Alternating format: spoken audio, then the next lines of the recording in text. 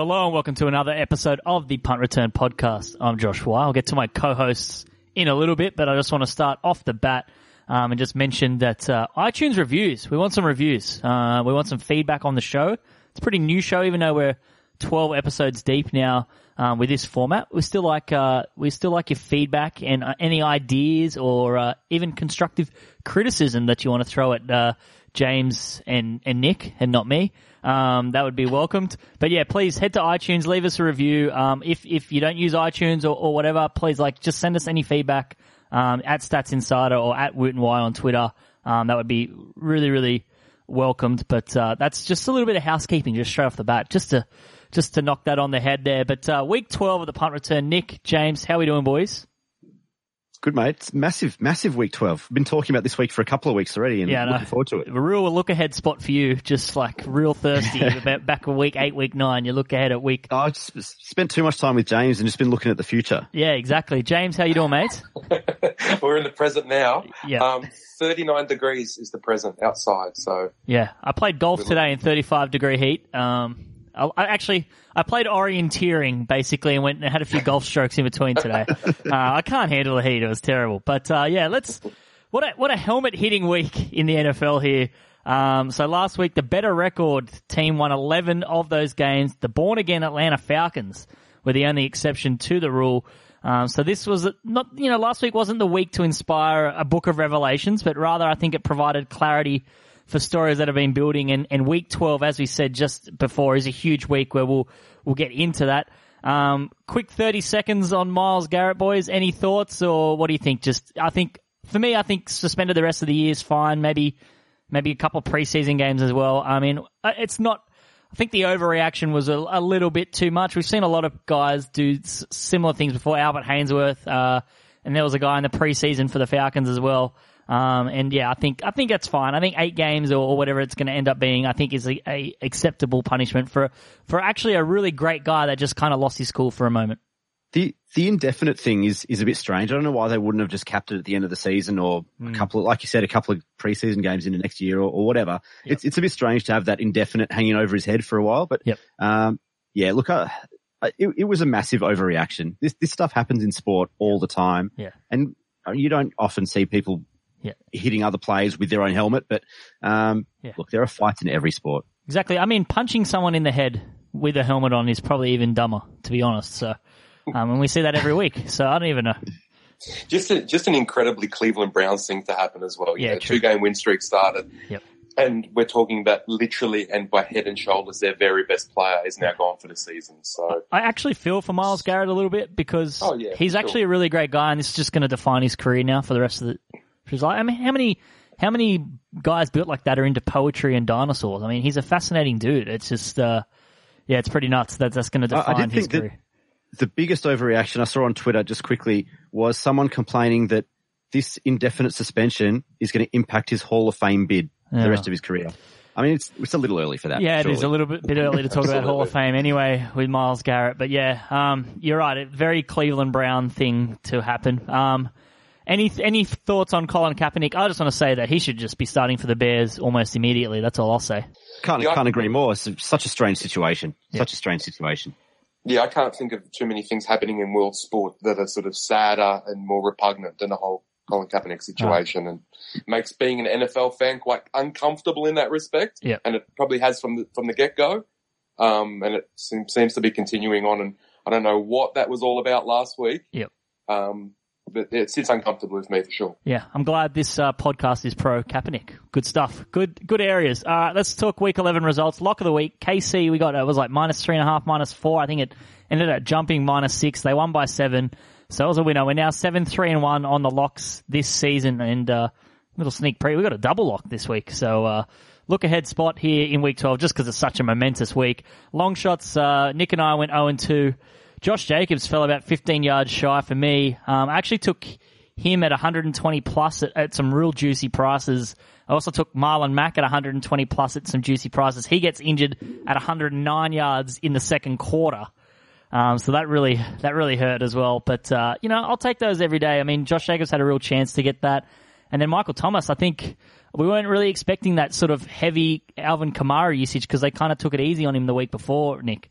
Yeah, he's been fairly quiet, Kamara, since he came back from that. Yeah, that eased kind him of into layoff. it, but now they're like, all right, let's go. Yeah, well, I think it was Michael Thomas. I think I had him at 11 plus receptions, and he had 8, and Kamara had 12 or 13 or something. Yeah. It's just crazy. Did not see that coming. No. Oh, well. And then, James, look, the Seattle NFL price, it's still around the same, but I guess San Fran losing to Arizona would have made that real nice for you. It would have been fantastic, but both teams still have to play each other anyway, and Seattle do hold, that tiebreaker might come into play. So, and it's obviously the return leg is in Seattle. So, yep. The opportunity is still there for them. Great week last week. Best bets across the board.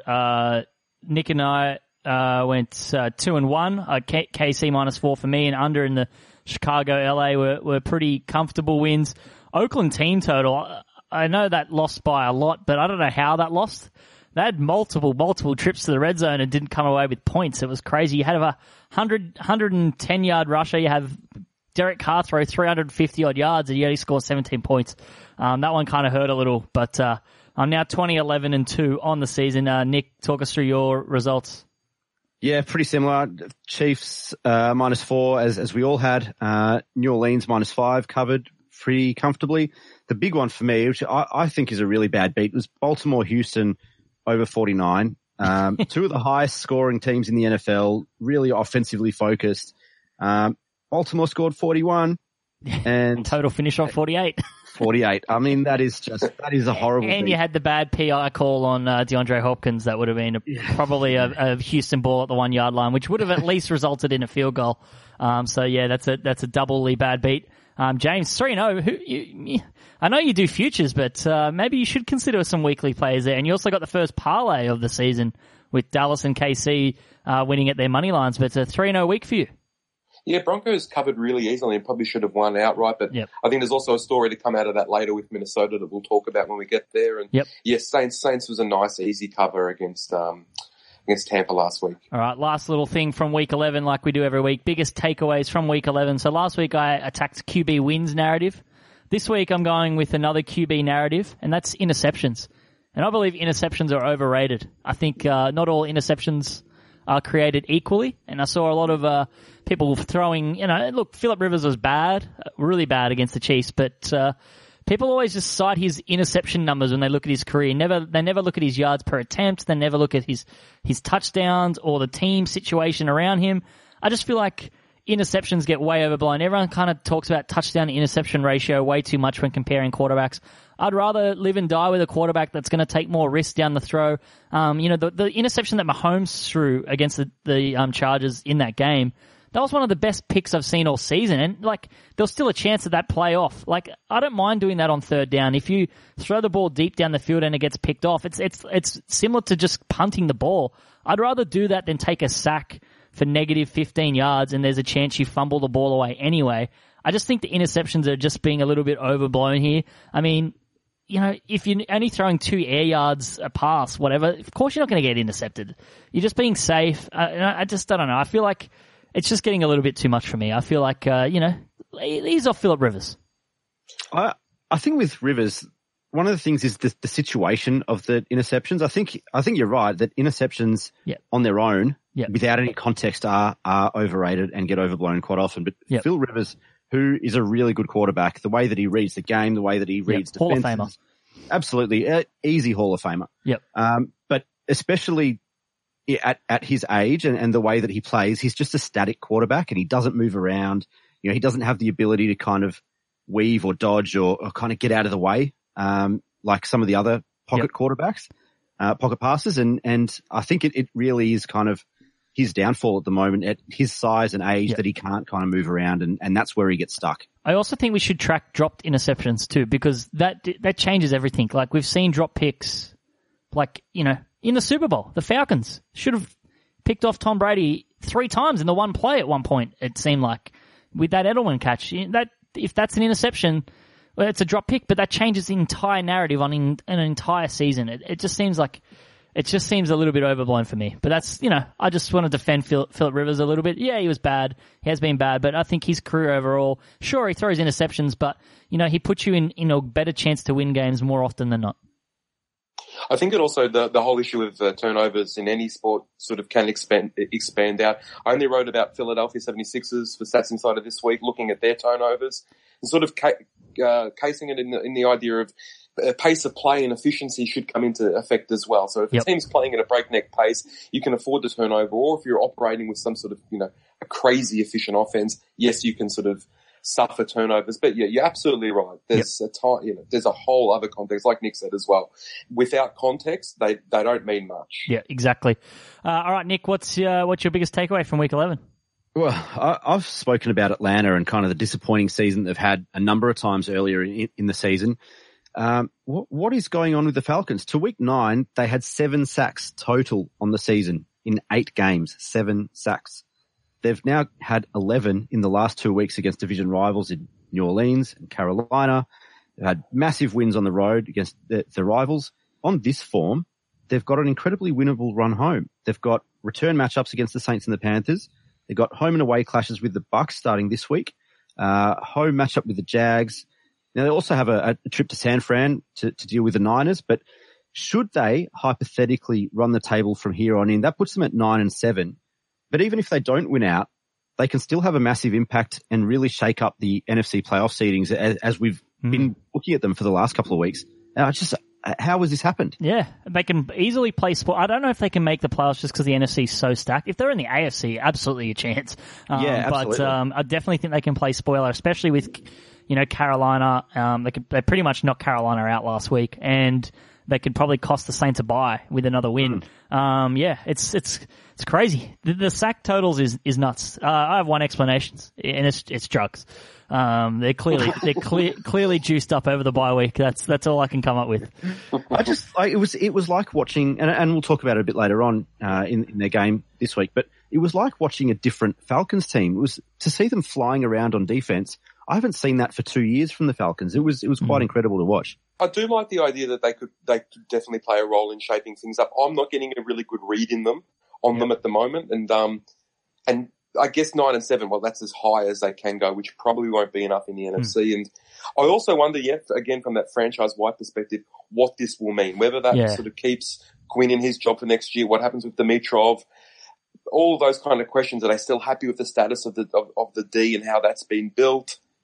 So a lot of sort of macro issues in there. Couldn't agree more. I think the off season of the NFC South is going to be fascinating with Drew Brees' age, the whole quarterback controversy is there really one? I don't know. In Carolina, and now with this whole Falcons coaching issue as well.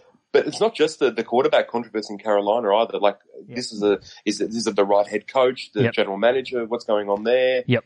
Heaps and heaps of questions in Carolina. Exactly. All right, James, what's your biggest takeaway from week 11? It's actually about Kirk Cousins, whether we need to sort of give him a little bit more hype. We're talking about identical numbers across the board to Russell Wilson, as in like literally identical passer ratings, touchdowns, yards, all those kind of things. And has the Vikings within 1.5 games of the number 1 seed in the NFC. I was critical of Cousins early in the year. I think a lot of people were, particularly because of that contract. He still has some mobility issues as well, let's call it that.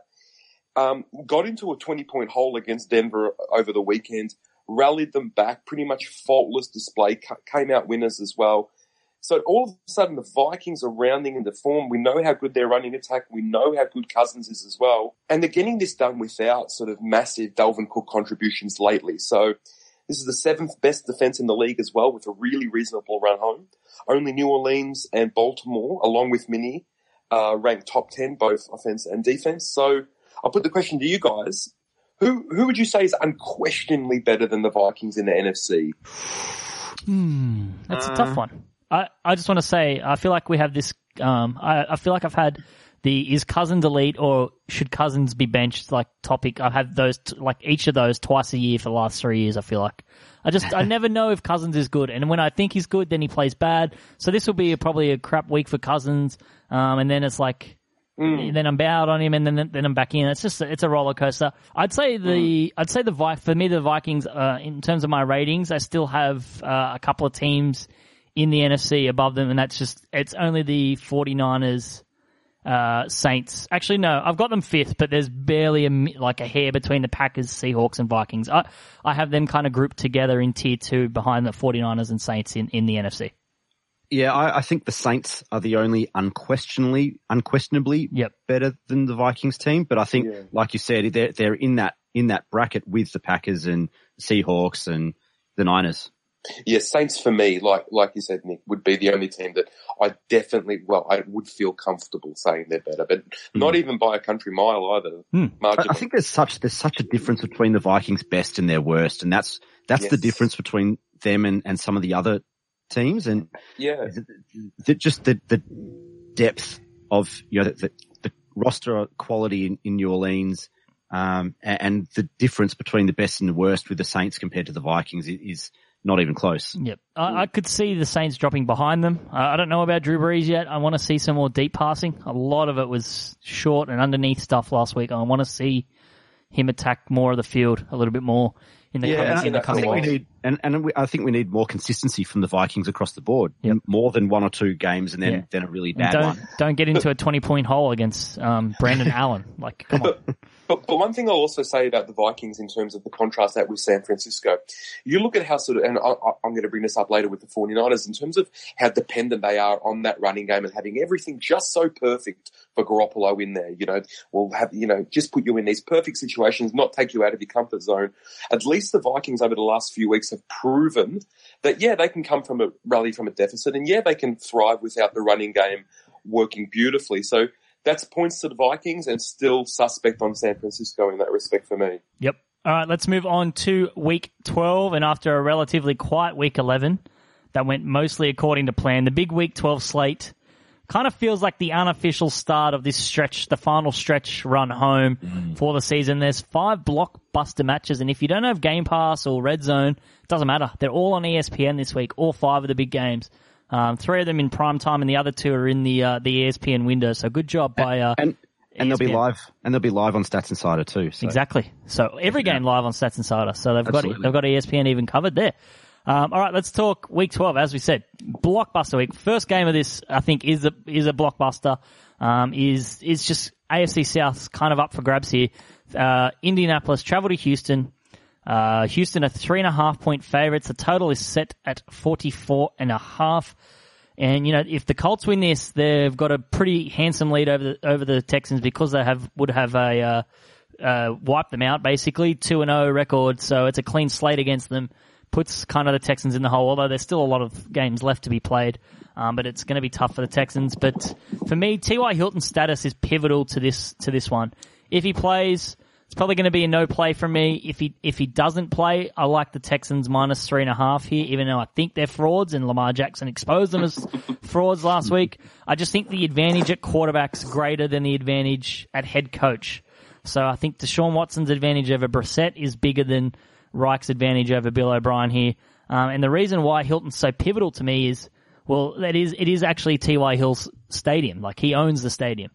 He averages 5.75 receptions, 127 yards, and 0.87 TDs a game playing at NRG Stadium. He owns it. It is his stadium. I didn't realize that he was. I didn't realize that T.Y. was related to Paris and the Hilton. Yeah, Hilton brand. He's the most famous and most successful Hilton. So he said like a true Colts fan. Exactly. This is the stadium he rocked up in the clown mask last year and just destroyed them. So he loves playing at NRG, and I think he's the key to the Colts win and division control. If he's out, and now without Marlon Mack, I fail to see how the Colts can be potent enough to get the job done here. So that's my little caveat. So wait for the injury news. I'm sure that line's going to move if Hilton is out, maybe to 4 points. Probably still play it there at the 4. What do you got, Nick?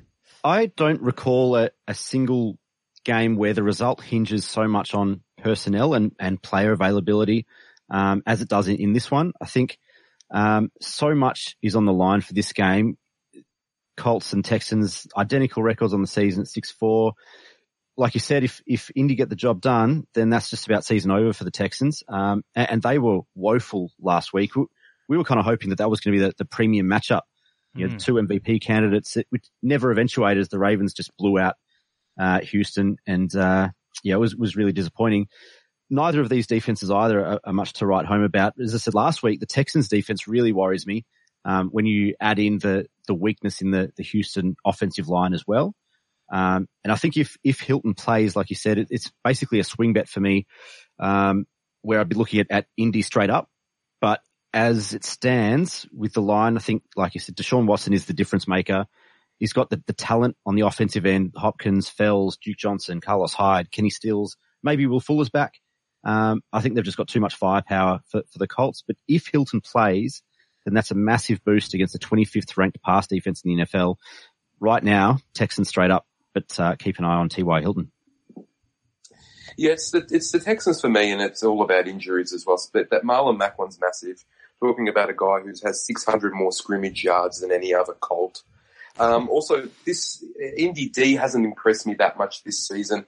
Their contributions are really, like, as you know, Josh, particularly, they're coming from veteran sort of guys on one-year deals. You know, Justin Houston, Autry, these sort of 30, 29-year-olds, as opposed to sort of top-tier draft stock that's coming through and you can get really excited about. Not getting much pressure on the quarterback, 7th worst in the league, in fact, which shouldn't scare the Texan O-line too much, which is keeping Watson upright. Again, I think the sack rate is down from 10.5% to 8.5% this year, which is huge for Houston, obviously. Now, when Indy did take they took care of Houston early in the year, that was easily Brissett's probably best game as a pro. And that was one of Watson's probably worst ever games as a pro, at least from a QB rating perspective. So it's the Texans. Sorry. I was going to say, he's actually struggled against the Colts. Like, he put up 7 points in a playoff game against them last year. Like, the Colts kind of have him not figured out, but I don't know, they kind of get him rattled a little bit. Yeah, and whether there could be a lot of factors for that. Nothing jumps straight out of my head why that would be the case. And so, yeah, without Mac, that's huge, and especially without T.Y. Hilton as well. What Hilton, as you know, brings to that offense, as Nick touched upon as well, just that speed and electrification and opening up the holes for runners and everything. And it sort of has connected with seamlessly between Luck and Brissett. So to have him out as well really takes away so much of what Indy can do offensively. So Texans for me, but yeah, huge. As said as well, Texans lose this, they're really losing touch, and it would be massive to come back from there. Yeah, exactly. I just want to touch. The Colts are 13th in defensive DVOA, so I know they're not they don't have big name players, but you know, I've been watching the games, they're hitting on a couple of picks. Like the last 2 weeks, their 5th round pick Kari Willis at safety, and then a 4th round corner Marvell Tell have been increasing snaps, and I think they're just finding their feet. They're actually playing a little bit better. So there are a couple of young guys in the secondary that I think... Rock Ya-Sin is in there as well. Yeah, he had his worst couple of games. He had his worst game as a pro about 3 weeks ago, and he's improved every week since. I feel like he learned a lot. So I don't know. I feel like we've got some decent young players in the secondary, but not along that D line. We did have Toure early on in the season, but he got injured. He was playing actually really, really good and broke his ankle. But yeah, it's the D-line. It is all veterans. It's Justin Houston. It's Danico Autry. So we definitely need to address that in the draft. But, yeah, this is a massive game. I'm really excited for it. So yeah, huge. Yeah. I mean, I'm in a win-win situation. I mean, if I bet on the Texans, I win money. If I lose, I'm right. They're frauds, and, I don't need to apologize to them. In a couple of weeks. All right, let's move on to a less exciting game. The New York Giants at the Chicago Bears. Will be quick on this one. Bears are 6.5-point favorites. The total is 40.5. So for me, while the Bears defense remains a formidable front, they're 4th in DVOA, their offense is in complete shambles. Trubisky rightly benched, but Chase Daniels showed next to nothing either.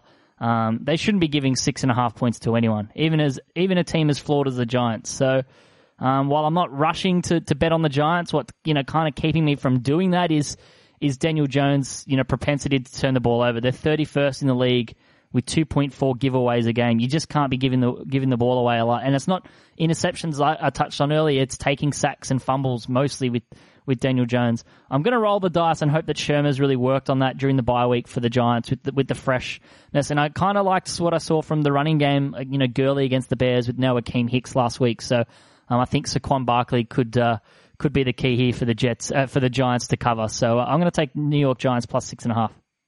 Yeah, I'm a bit the same. I'm not sure where these extra Chicago points are coming from. They're a mess on offense, as you said. Yep. I'm not sure that they're a touchdown better side than any team in the league. Maybe the Bengals and the Skins, but that's about it. And that's a horrible indictment on the Bears management and coaching. Chicago are ranked 22nd on DVOA pass offense and 27th on rush offense. Where to now for Trubisky? Is it all over? Does he get another chance? I mean, will he be there next season? Will he be anywhere next season? I don't know. He probably shouldn't be, but I don't know. And for all of Chicago's vaunted defensive capability, and they still are a very good defensive unit, but they're still basically middle of the road on rush defense. They're ranked 12th in the league, DVOA rush defense. And I can really see the Giants feeding Saquon Barkley early and often, and just keeping it close. Keep an eye on him in the prop markets and DFS as well. He'll be looking for a bounce back game after his horror show last week against the Jets. Giants plus 6.5. There's no play for me. The 6.5 stood out. I thought in terms of Saquon could cover that by himself if he was motivated and if he's healthy. And I don't know if either of those are absolutely in play here for the Giants. They still remain a massive mess on the season. So it's I wouldn't want to enthusiastically get behind any of these teams, put it that way. All right, let's move on. Seattle at Philadelphia. Philadelphia -2 at home. The total is 48, arguably the game of the early slate. So, look, Seattle's coming into Philadelphia pretty hot. They've won 6 of the last 7 games. They're 9-0 against the spread in their last 9 games as an underdog. They've scored 27 or more points in 8 of their last 9 games.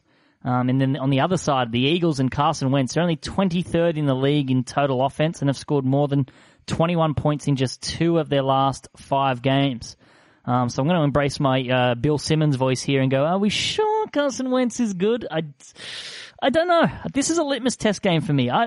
In order to pull off this big win at home, the Eagles will need Carson Wentz and it's this dominant this dormant passing offense to wake up. They've only topped 227 passing yards just once in their past 7 games. But Seattle are 22nd ranked, in passing, in defense overall. So this is a matchup for Wentz and the passing, offense to really get going and click into gear, and kind of a litmus test game. If they can't do that and can't get it going, then I don't know. I'm getting lukewarm. I'm growing cold on Carson Wentz here. I'm going to take Seattle +2 because I'm not a big believer in Carson Wentz at the moment. Maybe send Nick Foles back to Philly. What are your thoughts, James? Yeah, massive game. This really is huge. Love the Seahawks, as you guys know. For me, Philly's offense is the real concern. I saw a really cool Bill Barnwell stat sometime this week regarding Lane Johnson. Now, when Lane Johnson's out on the field, Wentz is producing a 98 passer rating. When he's not there, it falls to 78. Now, I think and he's in doubt for this week under concussion protocol. This Seattle defense is emerging. It's getting pressure on the quarterback. Clowney's starting to integrate into the role now. So I think that's a real concern. And as Josh pointed out, Seattle can score against anybody pretty much at will. Philly, not so much. In fact, they're really regressing. First 5 games, they cleared 24 points 4 times. They've done that just once in the last 5 games. And the question is, with Philly's offense, who are we actually waiting for to explode? Who scares us on this team from a personnel perspective? I'm a bit unsure of that. It seems like with Philly, we're waiting for this train to come, but the reality is there's really no one on the train. So that's my concern with Philly. Even though we all sort of have liked the Howie Roseman project philosophically, I'm just wondering who the actual weapons are.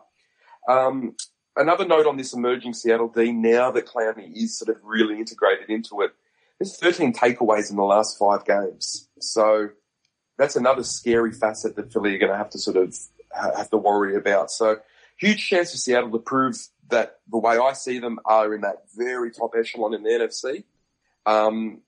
Coming off rest as well. Whereas Philly are starting to get in that vulnerable situation. They drop a game, and send Dallas pick one up somewhere along the line, could even be against New England, and they fall right out of contention. It could happen really quickly, and then massive questions to come. But I'm going to leave it to Nick now because this is his baby, and maybe he can even sort of address some of those things about those superstars. Are there any superstars there on offense? I'm really concerned about this one. Really worried about the Eagles' capacity to keep Wilson and the number one ranked pass offense out of the game. The weakest part of the Eagles roster is the secondary, as everybody knows. And that's not to say there aren't other holes, but that is the absolute weakest part of the Eagles at the moment. There are issues on offense as well, as both of you have said. I'm not sure it's Carson Wentz's fault. One thing that I read earlier in the week is that Nelson Aguilar is the worst ranked wide receiver in the league with a minimum of 44 targets. And that's really disappointing from someone who he was going to be a massive part of the offense in this season.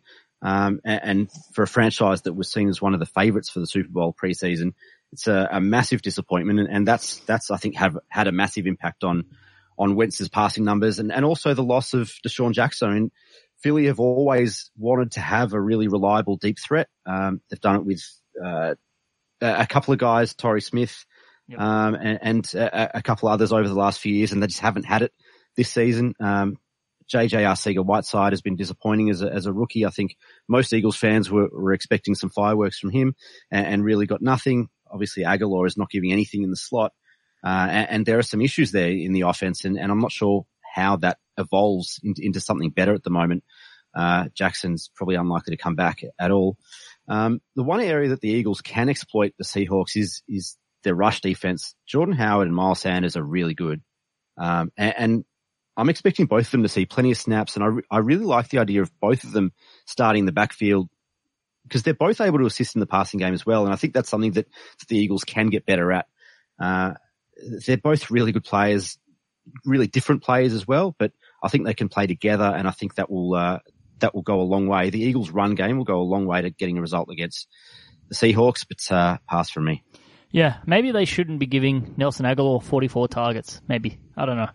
I think they need to get the tight ends more involved. There's no one else. Yeah, I think Goddard's really underrated and underused. I think he's a really good player. I think he's such a good blocker as well. I feel like he should just be on the field nearly every snap at this point. I agree, and I think that's an element. I think they've been trying to work out how to play Goddard and Zach Ertz together. It's not difficult. Watch the Colts. Like Frank Reich uses like 3 tight end sets nearly every snap. Yeah, and when was the point when the Eagles started to go downhill on offense? When Frank Reich left. Yeah, right. It's crazy. Look, I think Zach Ertz has had his worst season for a number of years. Yeah. And I think that comes down to giving Goddard more opportunity and still not being able to work out how to play both of them together. Yeah. But there's worries. The raw numbers are there though with Zach Ertz. The touchdowns aren't there, but he's still producing.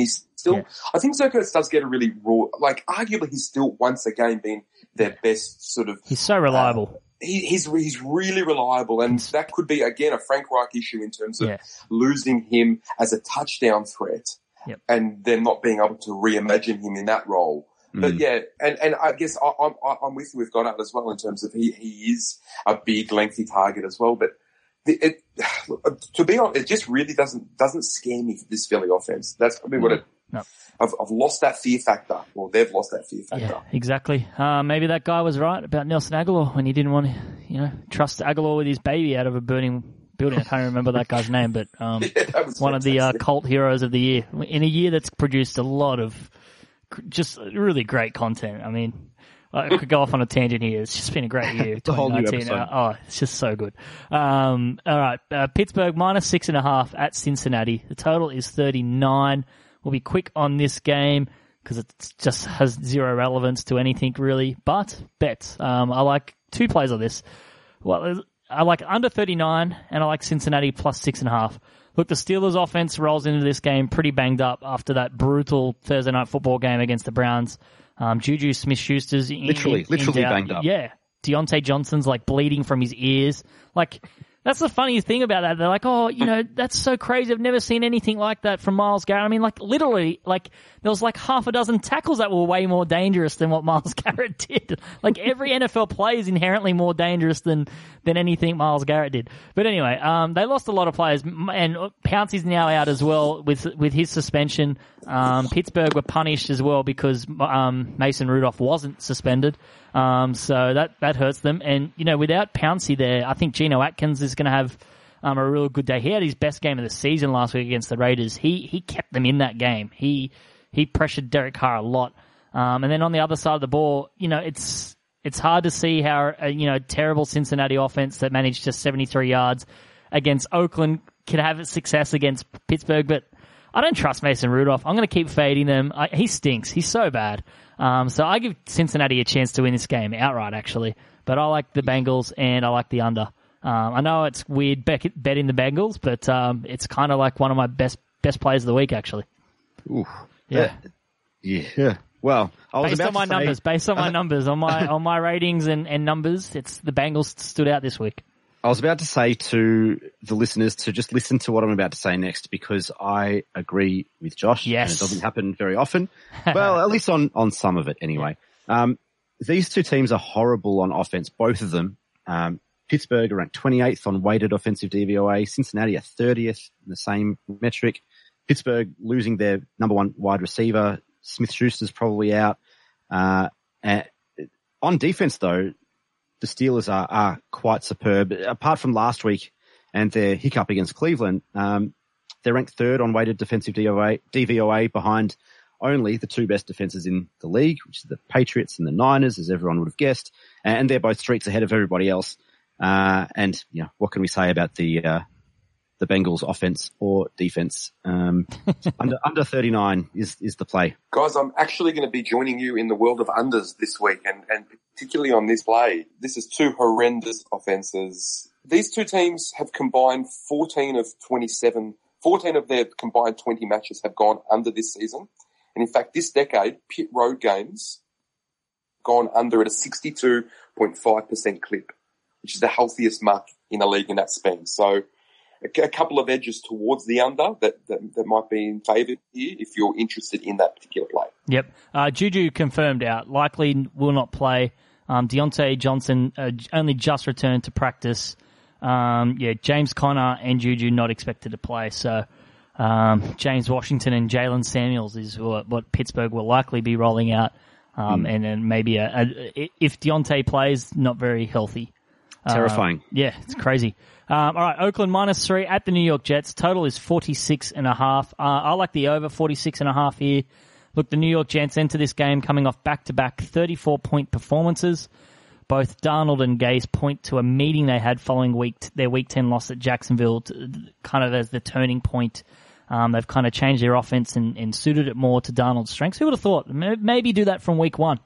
Just a thought. But yeah, they've averaged nearly 340 yards and more than 28 points per game since the two discussed all of that. And then, yeah, I think Darnold threw 4 touchdowns to 4 different receivers last week. So it's spreading the ball out a lot and making the chains move. And we know what Oakland can bring on offense apart from last week. They'll have an easier time against the New York Jets passing defense. They're still really good against the run. So this will be an interesting week for Josh Jacobs and how he can handle it. Maybe he can try and average more than Saquon Barkley did against them, which was 0.007 yards per carry. So yeah, the winner in 6 of the last 8 Jets games has scored 29 points or more. The total's gone over in 6 of the Raiders' last 8 road games, and in 9 of their last 11 on the East Coast.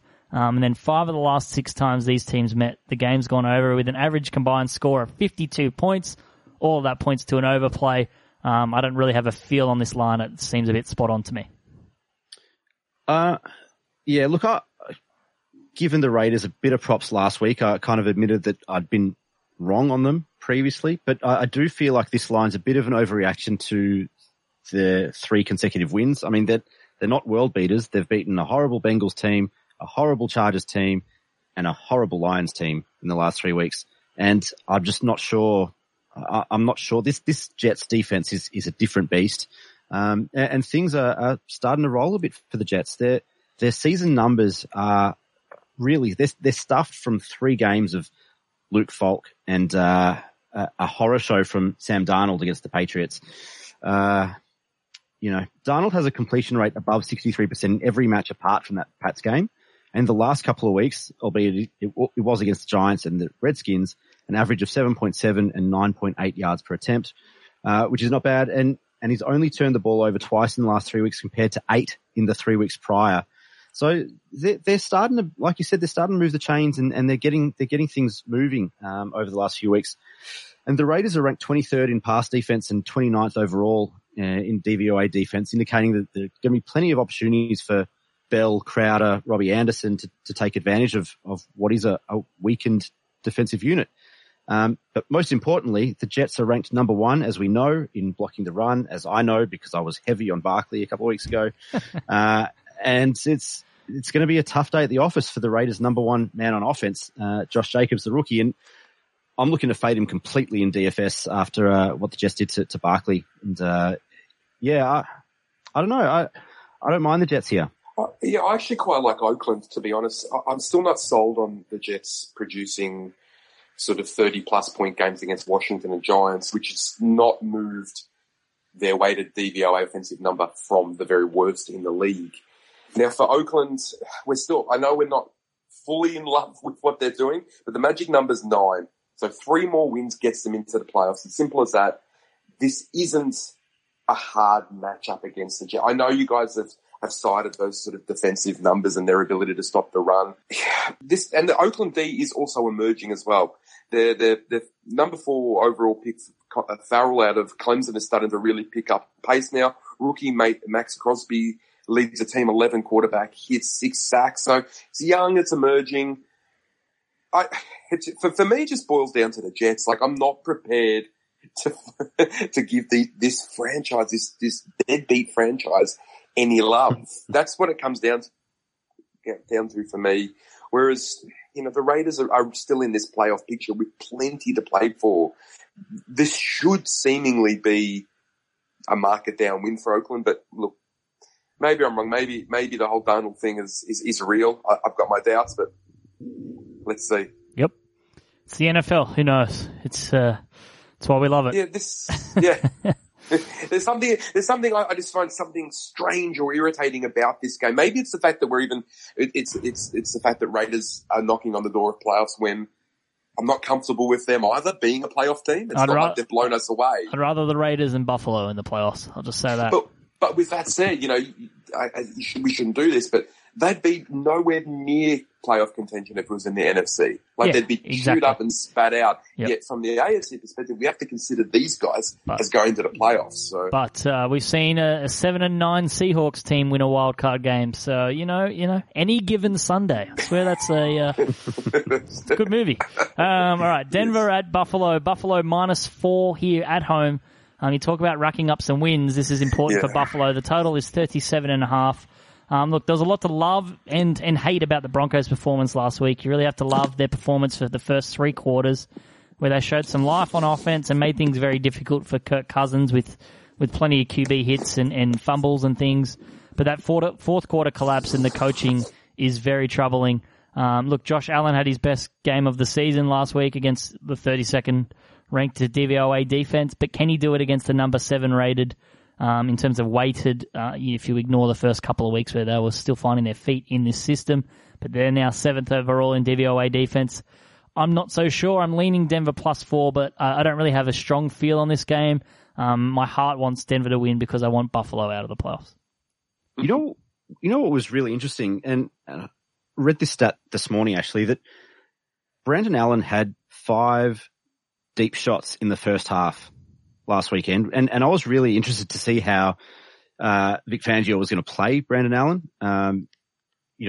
It's just really interesting. I thought that they would go really heavy defensive, and it is the Broncos calling card. But it was really excited to kind of see them go for it a little bit, which was nice. The Broncos, a bit like the Vikings, are a different unit at home and on the road. These are 2 top 14 ranked defenses in the league. Neither are much to write home about on offense. Almost identical bottom 10 ratings on both pass and rush offensive efficiency. The total, which I'm leaning 37.5, I'm leaning to the under, but it is really low. I'd love it if it came out to 38.5, 39 close to kickoff, and then I'd be all over it. But I'm leaning the under 37.5, and that's my play.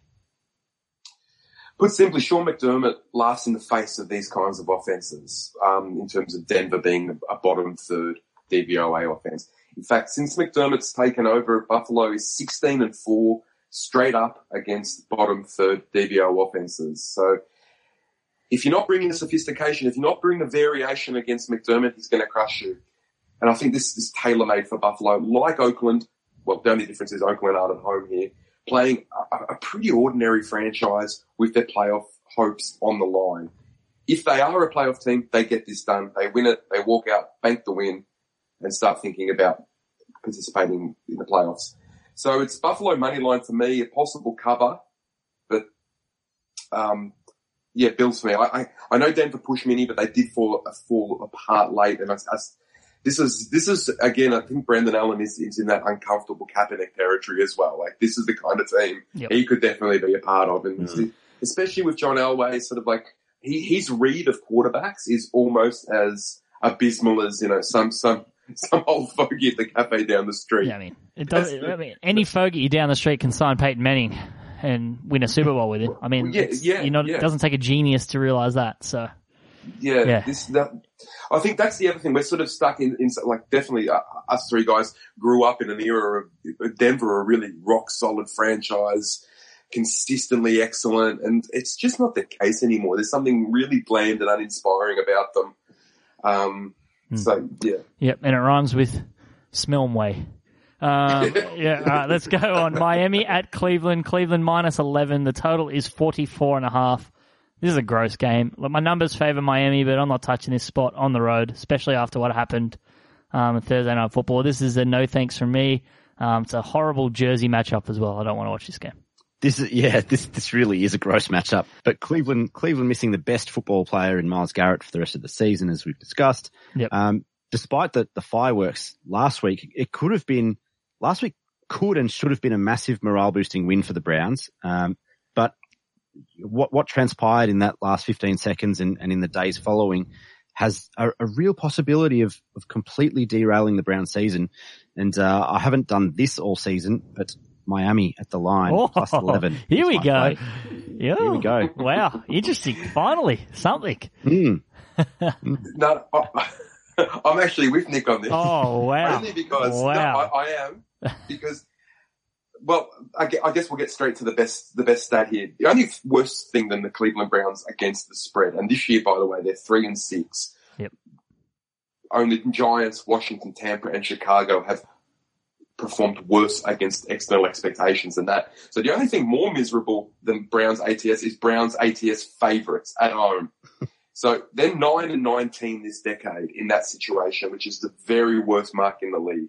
Yep. Coming up against the Miami team, who we know they're playing hard football with Flores, they sort of could have they have every right to be zip 16 with that roster. They're hanging in there, 5-5 ATS. I think they can get that here. That's a massive number against a seriously bad team. And especially without Garrett, we're talking, a guy who has produced double the quarterback hits and double the sacks than any other Brown on that roster. Like, we can't underestimate how important he is to the Browns. So, definitely, I think, Miami can cover this.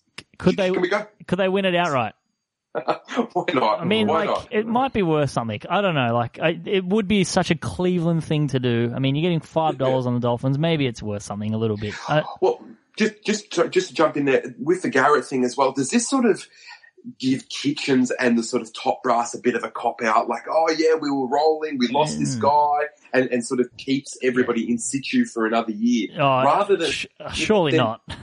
I don't know, because it doesn't, we know there's talent on this roster, both offense and defensively. Yep. And it could be a really good coach, a Frank Reich, not that they're getting Frank Reich, but a Frank Reich type upgrade to become back into this playoff race. I think that the coaching's holding them back. Yeah, and he handled the whole Garrett thing terribly in the press conferences as well. He was he was horrendous. Where credit to Baker Mayfield, he handled that like an absolute pro. I mean, he called out Garrett and said he should be suspended.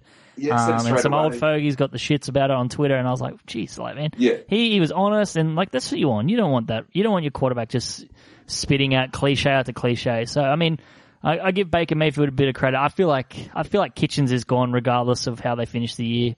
Maybe an outright loss to Miami might see him out the door by the end of the week. So you come and bring in, what's his name, the Oklahoma.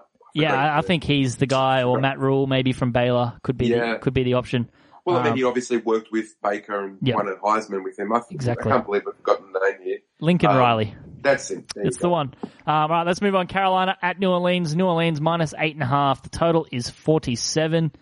I don't know if you hear that sound, guys, but that's the sound of the Panthers falling all the way down to 27th in DVOA. Yeah. And that sound has now drowned out all the anti-Cam Newton talk, as Kyle Allen completely unraveled before our eyes. The clock struck midnight and the crystal Kyle Allen ball turned into a pumpkin.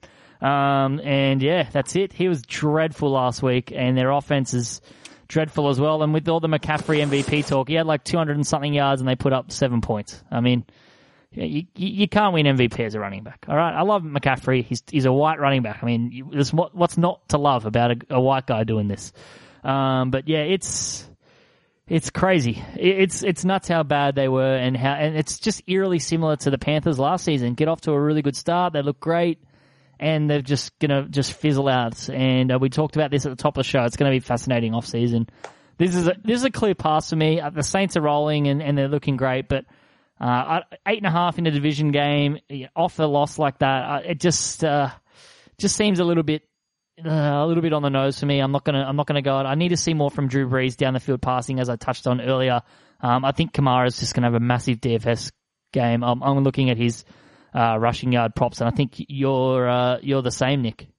Yeah, I think that sound that you referred to is hell freezing over because I mostly agree with you again. The Panthers have been disgusting whenever anything serious has been asked of them. They were thumped by the Niners. They were comprehensively beaten by the Packers. And yes, these were on the road, but last week they were walloped by the Falcons at home in Charlotte. This Carolina team, it might sound harsh, but is a flat track bully and a choker when it counts. And the Saints, who are top 10 in passing and rushing efficiency, are going to thump them again under the dome. New Orleans minus 8.5. And I agree. I really like the spot that Alvin Kamara's in this week. Some decent odds at him for 74 plus rushing yards. Probably even go higher than that, but I like the 74 plus at 240. And, a great DFS player, as you said. No Brian Burns, no Panthers for me. The last 4 weeks as he's fallen out of the lineup, they've really fallen pieces. No, in all honesty though, we close our eyes really tightly and imagine the Chicago Bears offense and how absolutely deplorable that is. That's Carolina statistically. On every measure from, DVOA perspective, the Carolina offense is the Chicago Bears offense. They're in massive trouble. This is two franchises in very different directions. A couple of weeks ago, and it's exactly as Nick said, we were talking about Carolina. Let's see a big test. Can they hang with New Orleans? They're only a game or two behind. Now they're a game or two off being the last place team in the NFC South. That's how quickly it's fallen apart for Carolina against the Saints team who's shooting for the number 1 seed in the NFC. So I think the 8.5 is very, very doable against this Panther team. So yeah, Saints for me. And it's also this, this whole McCaffrey universe that is the Panther offense at the moment, which is, I'm not a huge fan. Okay, let's move on to, actually, let me just check. I thought I did my numbers yesterday and I can't find Panther Saints. No, yeah, sorry, I did find it. Yeah, that number seems a bit spot on for me. I know, you guys seem to love it. Maybe I thought I miscalculated my numbers, but yeah, it's just divisional game. Kind of smells like a little bit of a trap for now. It's not my trap game of the week though. I'll get to that. Detroit minus 3.5 at Washington. Total is 42.5. I'm not going to spend too much time on this game again. This has no relevance to anything, really. I just want to say Jeff Driscoll, showed a little something last week against Dallas, but can he do it on the road? I'm not sure. We'll wait and see, I guess. The Lions were gashed through the air once again last week. They got no pressure on Dak Prescott, and he just picked them apart, and he had 444 yards and 3 touchdowns, so it's a 5th straight game now an opposing quarterback has thrown with 3 touchdowns against the Lions. So they're allowing 27.2 points per game. So is Dwayne Haskins capable of taking advantage of that? Again, I don't know. So with too much uncertainty on whether Jeff Driscoll can do it on the road and whether Dwayne Haskins can take advantage of a pass defensive, I'm going to leave this. This is a pass scenario for me. It is worth noting that the Redskins are 0-4 straight up and against the spread in their last 4 games when hosting teams below .500. So it's not like they're facing good teams at home. They're still losing against bad teams at home. They're probably the worst home field advantage in football. if nothing else, the Lions are at least a moderately professional football unit, as opposed to the Washington Redskins, who are simply not. At least the Lions have pushed the likes of the Cowboys, the Packers, the Chiefs to 8-1 and 4-point defeats. So this season, I've never jumped. I don't think I've picked Detroit once against the line or money line or whatever you want to call it at all this season. Yet I'm happy to deputise against the Redskins. Last time we checked in on Washington, the Jets hung 34 on them. Yep. So that's concerning. And also, Washington are well and truly up to their necks in this tanking race. They've got absolutely nothing to play for. They sit comfortably in that draft 2 spot at the moment. So can't see Washington doing anything. And again, it probably comes back, Detroit being mildly professional can get this done. I like the Lions here. What does Dwayne Haskins have to do? What do I have to do? What do I have to do to get you involved? No, this is a horrible matchup that I want absolutely nothing to do with. It is a pass. Okay, let's move on. Tampa Bay at Atlanta. Atlanta -4 at home. Total is 51. We talked about the Falcons a little bit earlier, but apart from the Ravens, I mean, has there been a better team over the last 2 weeks than the Falcons? I don't think so. Those coaching changes they made during the bye week have absolutely worked wonders. So credit to them.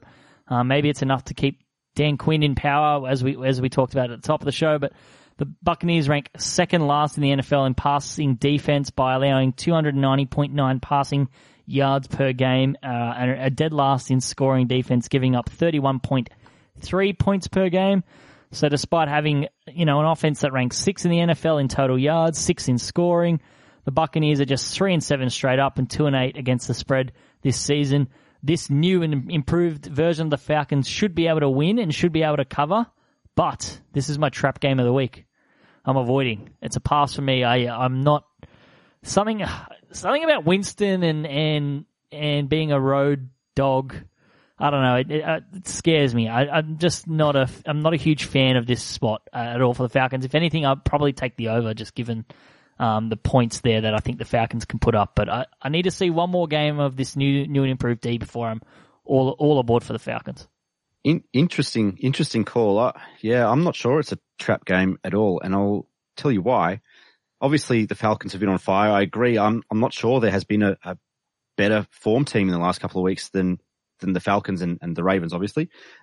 6 sacks on Drew Brees a fortnight ago. They had another 5 on Kyle Allen last week to go with 4 interceptions. And here's where it counts, because Tampa Bay are ranked 24th in offensive efficiency, and their offensive line is ranked 20th in run blocking and 20th in pass protection. And Jameis Winston leads the NFL in interceptions. Atlanta -4. They will cover quite easily. Ooh, okay. Tampa, 6 straight ATS fails in a row. Looking at finishing last in the NFC South for the 8th time in 9 seasons. Bottom 10 offensive unit, bottom 10 defensive unit, running into a Falcons buzzsaw.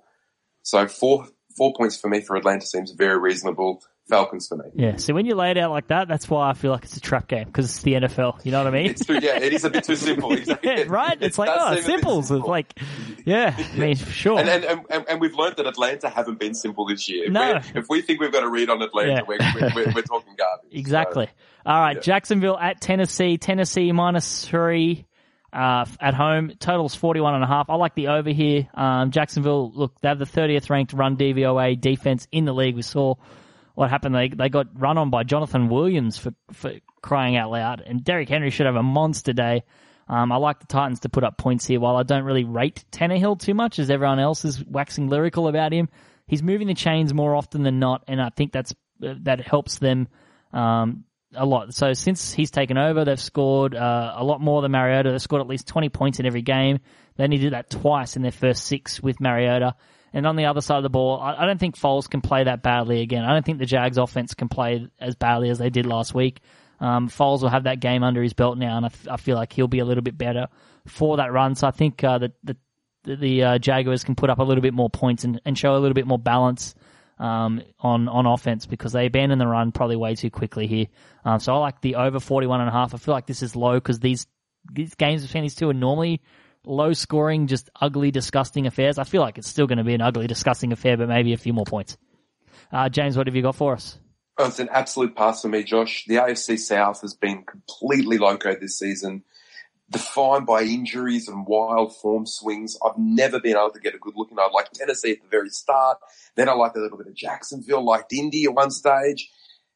Yeah, I can't make heads or tails. In fact, this is the hardest game of the year for me, right here. So I'll pass over to Nick. Okay.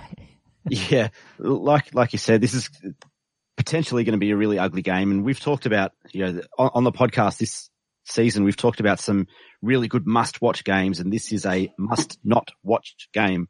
Last time around in week 3, Derrick Henry only had 17 attempts for 44 yards and a touchdown. Like you said, Josh, I expect him to be far more involved. I think he's going to be used far more heavily. And I'm expecting kind of 25, 27 rushing attempts, and should be a pretty safe DFS and fantasy option this week. But, not touching anything else. Okay, let's move on. Dallas at New England. New England 6.5-point favorites at home. The total is 46.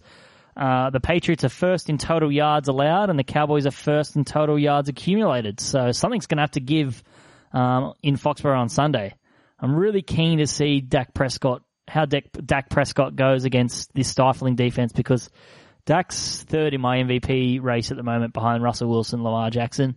So this is definitely a real sort of interesting game. I think that's the most probably interesting matchup of the week, Dak against the New England defense. And while Tom Brady kind of looked like Mitch Trubisky out there last week with the 4.6 yards per attempt, the Dallas defense has allowed Kirk Cousins and Jeff Driscoll to combine for 4 touchdown passes and 676 yards over the last 2 weeks. So you have to expect that Brady will improve on his performance last week, especially when he was not happy whatsoever in the press conference after the game and was arguably frustrated with himself. I don't think he was blaming anyone. I think he was more just saying, we're happy with the win, but obviously we need to improve. But I think there'll be death by 1,000 small cuts, 3-yard plays, and just keep the ball out of the Cowboys' hands. And one thing the Pats do is start really good. They're a really good first quarter team, and Dallas are not. I mean, if New England can get out to a lead, that just bodes well for them with their pass, with their secondary and their defense. So I like the Pats this week, -6.5. The Cowboys are on 0-6 against the spread slide against foes with winning records in their last 6 matches. So I'll take the Pats -6.5. I'm not sure there's much more of a ceiling for Tom Brady, to be honest. I think we all kind of want him to be that elite quarterback. He's clearly not. Yes, he should be better than Mitch Trubisky. But look, I don't know how much. That and the Bills were his worst games this season, but he's been middle of the road for most of his games this year, which with their defense is fine, but he was kind of really, really stinky last week. Well, that's the thing. Like he doesn't need to be great. He doesn't even need to be really good. He just needs to be okay. Yeah. And the rest of the team is so good that it doesn't matter. But I've been really anti Dak Prescott, and James can attest to this. I'm not a fan, and I haven't been a fan of him over the last couple of years, but he has been incredible this season. He's ranked second behind Russell Wilson in QBR, second behind Pat Mahomes in DVOA. He leads the league in passing yards. He's equal second in passing touchdowns at 21. Got another 3 on the ground. He's having a sensational year, and he's been great to watch. As you said, this matchup is the league's best defense against the league's best offense. It's a pass for me from a betting perspective, but it's my match of the week. Ooh. Sit back and watch what should be incredible football on both sides of the ball. I love it. I have a different match of the week. I wonder what James's match of the week is. Seattle, Philly, I think would be. That's one I'm really looking forward to. Okay. And I can also testify that Nick hasn't been a huge Dak Prescott fan from day one. It's like me with Russell Wilson when you Luck and Wilson had the rivalry, and Dak and Carson Wentz have this rivalry. But sometimes you just reach a point where you're like, all right, I've just got to throw my hands in the air and just take the L and just enjoy watching them play football. But for me, I also wonder whether Nick's sort of bit of an anti-Dak is coming from a Philadelphia point of view. Yep. That would never happen. No, but in the same way Josh can't fully wrap his arms around Deshaun Watson. So I'm wondering if those two factors are playing. I like Deshaun Watson. I just can't. I just keep throwing Bill O'Brien under the bus instead. Well, it's interesting. I'm writing on Dak this week for Stats Insider, also in that realm that he still doesn't have a contract for next season. We're talking about a guy who, over the last 16 games, I believe has thrown for 5,000 yards. I'm serious. 5,000 yards, leads the league in total yards. He's a beast. You look at last week, and as Josh cited in terms of this Dallas D, they're just getting it done on it. They put up 40 points. understandably DVOA best team in the league. I don't think there's any doubt this is the best offense in the league at the moment. And as we said last week, this is in spite of a tremendously bad play calling and overall coaching. So I'm really looking forward to this matchup. Best offense versus the best defense. Now, in a game like this, it's going to be tight. It's going to come down to those tiny little details, which, ladies and gentlemen, who have you got? Bill Belichick or Jason Calvin Garrett? The clapper. in those. So if it does come down to those little tiny things, seriously, we might have the best coach in the history of the game in terms of dotting the T's, whatever the expression I always get wrong. Yeah, crossing the T's and dotting the I's. Crossing the T's, yeah. Yep. And Garrett might be the very worst in that respect. So that makes it a Pats lean for me. But we're laughing. If you're a Cowboys fan, though, it is a bit tragic because you've got a seriously good team on your hands here that's being held back. Wasted. Yeah, it's being wasted. Yep. Seriously. If people want to listen, we chatted about that last week at length. It was actually a really good chat. It was like 5 minutes of a massive sidebar, but it was very, very good. So, I agree. But you got to take Belichick here. Absolutely. And exactly as you said, I love the point about the death by 1,000 small cuts. Yeah, that'll be it. It's just tiny incisions from Belichick. He's just going to slowly kill you like a methodical serial killer. Which I think if Bill Belichick wasn't a head coach, he probably would be like a Boston area ripper, just. Absolutely. He still might be. Yeah, he still might be. He still could be. I mean, with the Pats have already housed one murderer. I mean, who knows? Wow. No. The footy killer. I'm sorry. No, all right. I'm just saying that the Belichick's a psychopath in a good way. I mean, I'd love him as my coach. It's ridiculous. All right, let's move on to my game of the week here. Green Bay at San Fran. San Fran -3 at home. The total is 46. This is the game of the week for me. I have to go with the 49ers here. They've been the better team, all-around team this year, ranking 7th in points per drive on offense, second on the other side of the ball. The Packers' defense has been struggled lately. They're ranking 22nd in weighted DVOA and has been an absolute sieve on the ground. And that's how the 49ers stacked wins early in the season. I expect them to return to that strategy in this matchup. That'll help alleviate any injury concerns, I guess, that they have in the passing game as well.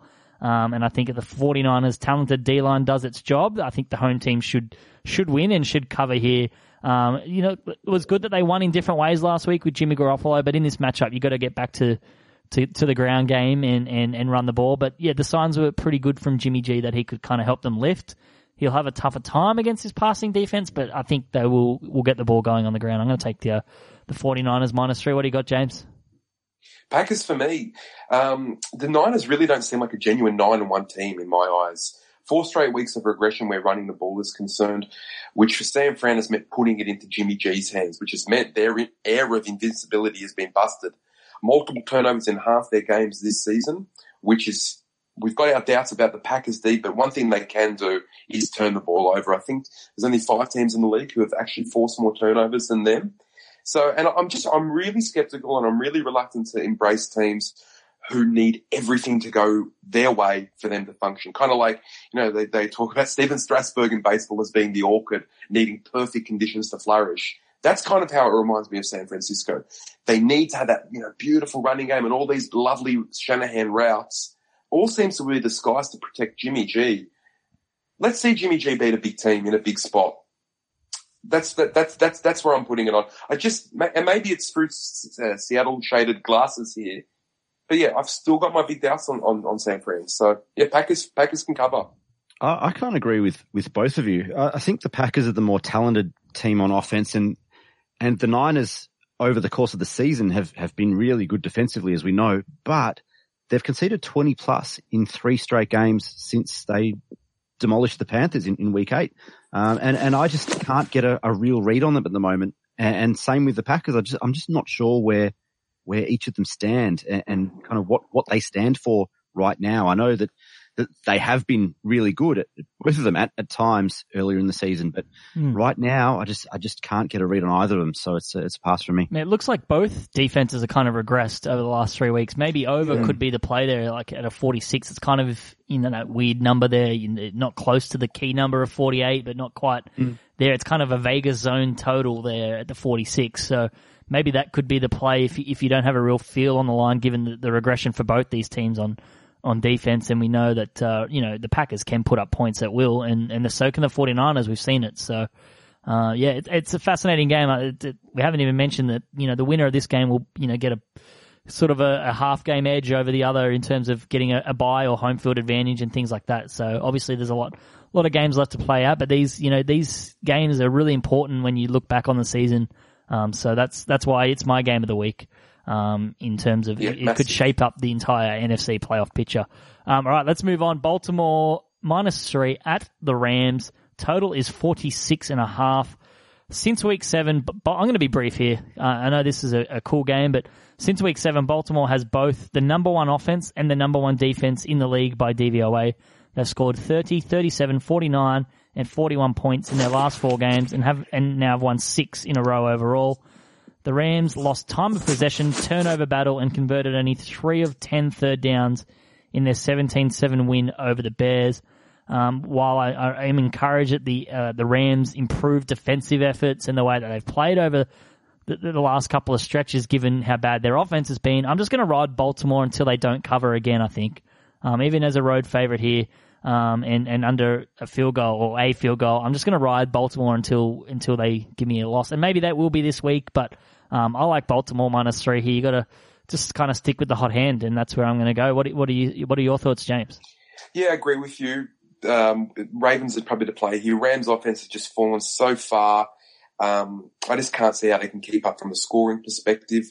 I was actually just, one quick side note. Is there a play for the Rams with a potential Goff trade somewhere in terms of, is this something that I've been sort of thinking about in terms of the future of this franchise? We know they're hamstrung by lack of future picks. What they do have is a genius coach who probably could get a lot out of an ordinary quarterback.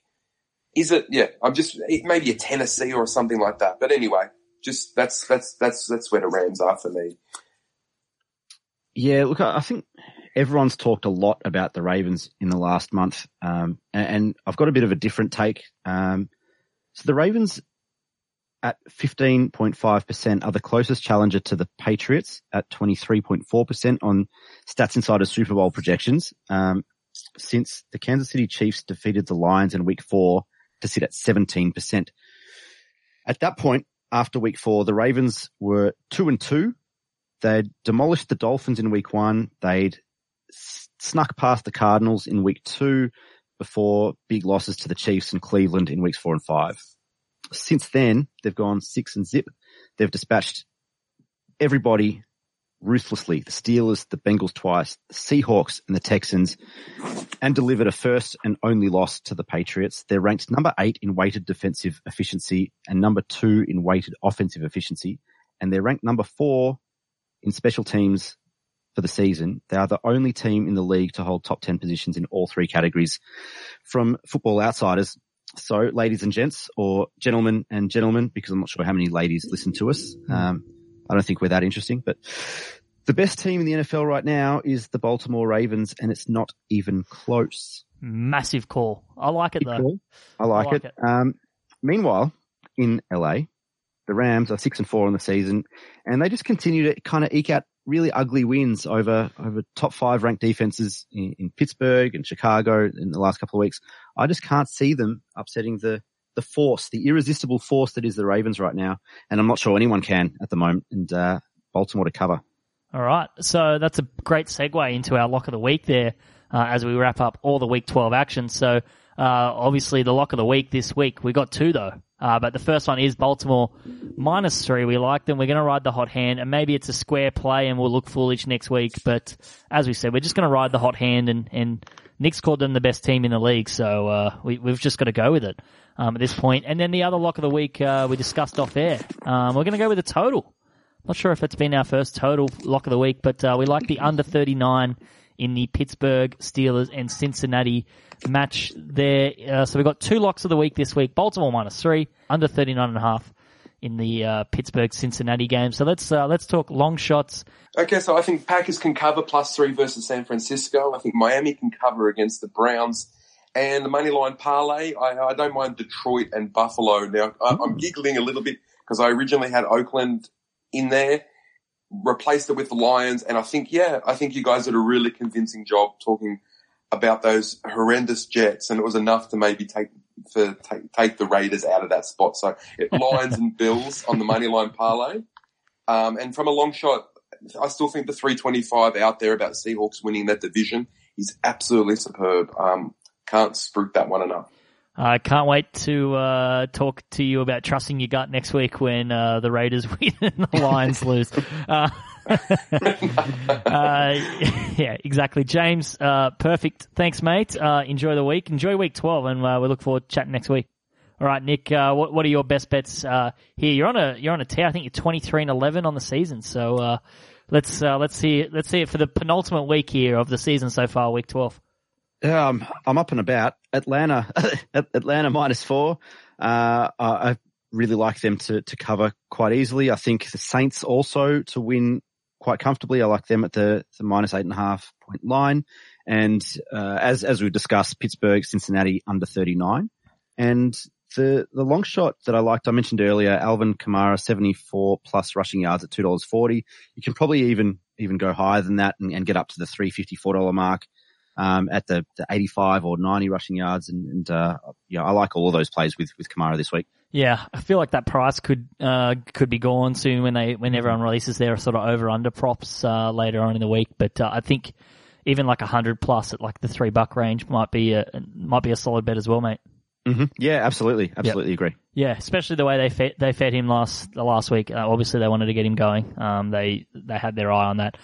So my best bets. I originally had Baltimore -3 and the under as well in our locks, but I thought I'd change it up so it's kind of not a rinse repeat of the same plays a little bit. So I thought I'd go with a little bit of a different ones. I like Cincinnati +6.5 in that game as well.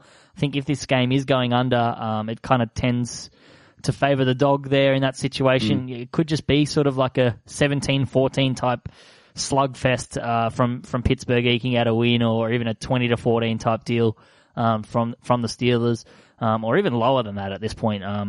It's going to be an ugly game. I like New England -6.5. I just think they're going to have too much there. Death by 1,000 cuts. I don't think Dallas's defense is up to the task, unfortunately. As good as Dak Prescott is, I just don't know if they can get the job done here, and I think Brady has a solid game. And I like over 46.5 in the Jets and Oakland game as well. I touched on the Jets' increased explosion, and I'm always kind of interested in the Oakland overs over the last sort of 5 weeks.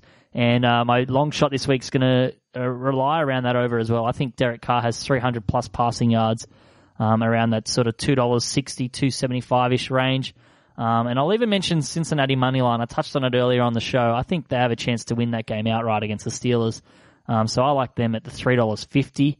I wonder, Nick, if the Stats Insider model agrees with me. Maybe they always kind of like a money line parlay as their not a parlay, money line as the long shot this week. I'm not sure if it is, but why don't you talk us through the model's best bets and the long shot, and then we'll touch on the results of the model afterwards. Yeah, I mean, funnily enough, there's nothing on that particular game. At the moment, you're right though that the model does tend to like those underdogs, and I think you're right as well. You spoke before about the Cincinnati +6.5 in that low scoring game. I think if for bettors who are kind of looking at some of those correlations, there is a correlation between the underdog covering their spread and going under, because they tend to be ugly games, low scoring. And they keep it close. And I think that's absolutely a kind of a game script worth exploring if you feel like that. Yeah, and it happens a lot in like college basketball and stuff where a really bad team knows they're up against it as a big dog, and they slow the possessions down, and then basically they just try and drag the opponent into a street fight, into their type of game, minimizing their possessions and their chances to score. And who knows, like, if you can grind that out and frustrate, then there's a chance for you to get those wins. And that's kind of similar in football, but obviously basketball, where there's a lot more possessions, it has a bigger impact. But yeah, I just think that correlations is there, and I know the model, that's always been something the model likes. Yeah, absolutely. Like I said, unfortunately on this one, there's nothing particular for that game. The best bets we've got, Tampa Bay covering their 4.5. See, even the model knows it's a trap game. Yeah, we'll see. That's a 10% green selection. That's pretty strong. We don't often see 10%. That's pretty high. So it's got me a little worried. The model likes your boys, the Colts, to cover 3.5 points. Interesting. 7% orange play, which is also fairly strong. And Chicago Giants over 39. It doesn't have a lot of plays on the totals and especially on the overs. So yeah, just keep an eye on that one. Maybe keep an eye on the weather. I'm not sure what's going to happen there, but the long shot, nothing really kind of jumped out as we kind of went through it this morning. That's all right. Probably the Bucks, but yeah, nothing really stands out head to head, and that's generally where the long shots come from. And as we always say, check out Stats Insider, on a Sunday night or even, over the weekend. Just check out where they're at with the players. There's more and more information in teams and lineups get finalized to check out the model's results. But how did the model do last week overall, from an overall perspective? Overall, 4-3 on NFL lines, 1-1 on totals. College was a little slower. I think it was 4-6 on lines and 6-8 or something like that on college totals. But still, very, very profitable season so far. And looking forward to continuing. Yeah, definitely. And yeah, as I said before, check out statsinsider.com.au. That's where you'll find James's articles, Nick's work as well, and the podcast as well. So check them out on Twitter as well, at statsinsider.com.au, and you can follow me on Twitter as well, at WootenY. And until next week, have a good one.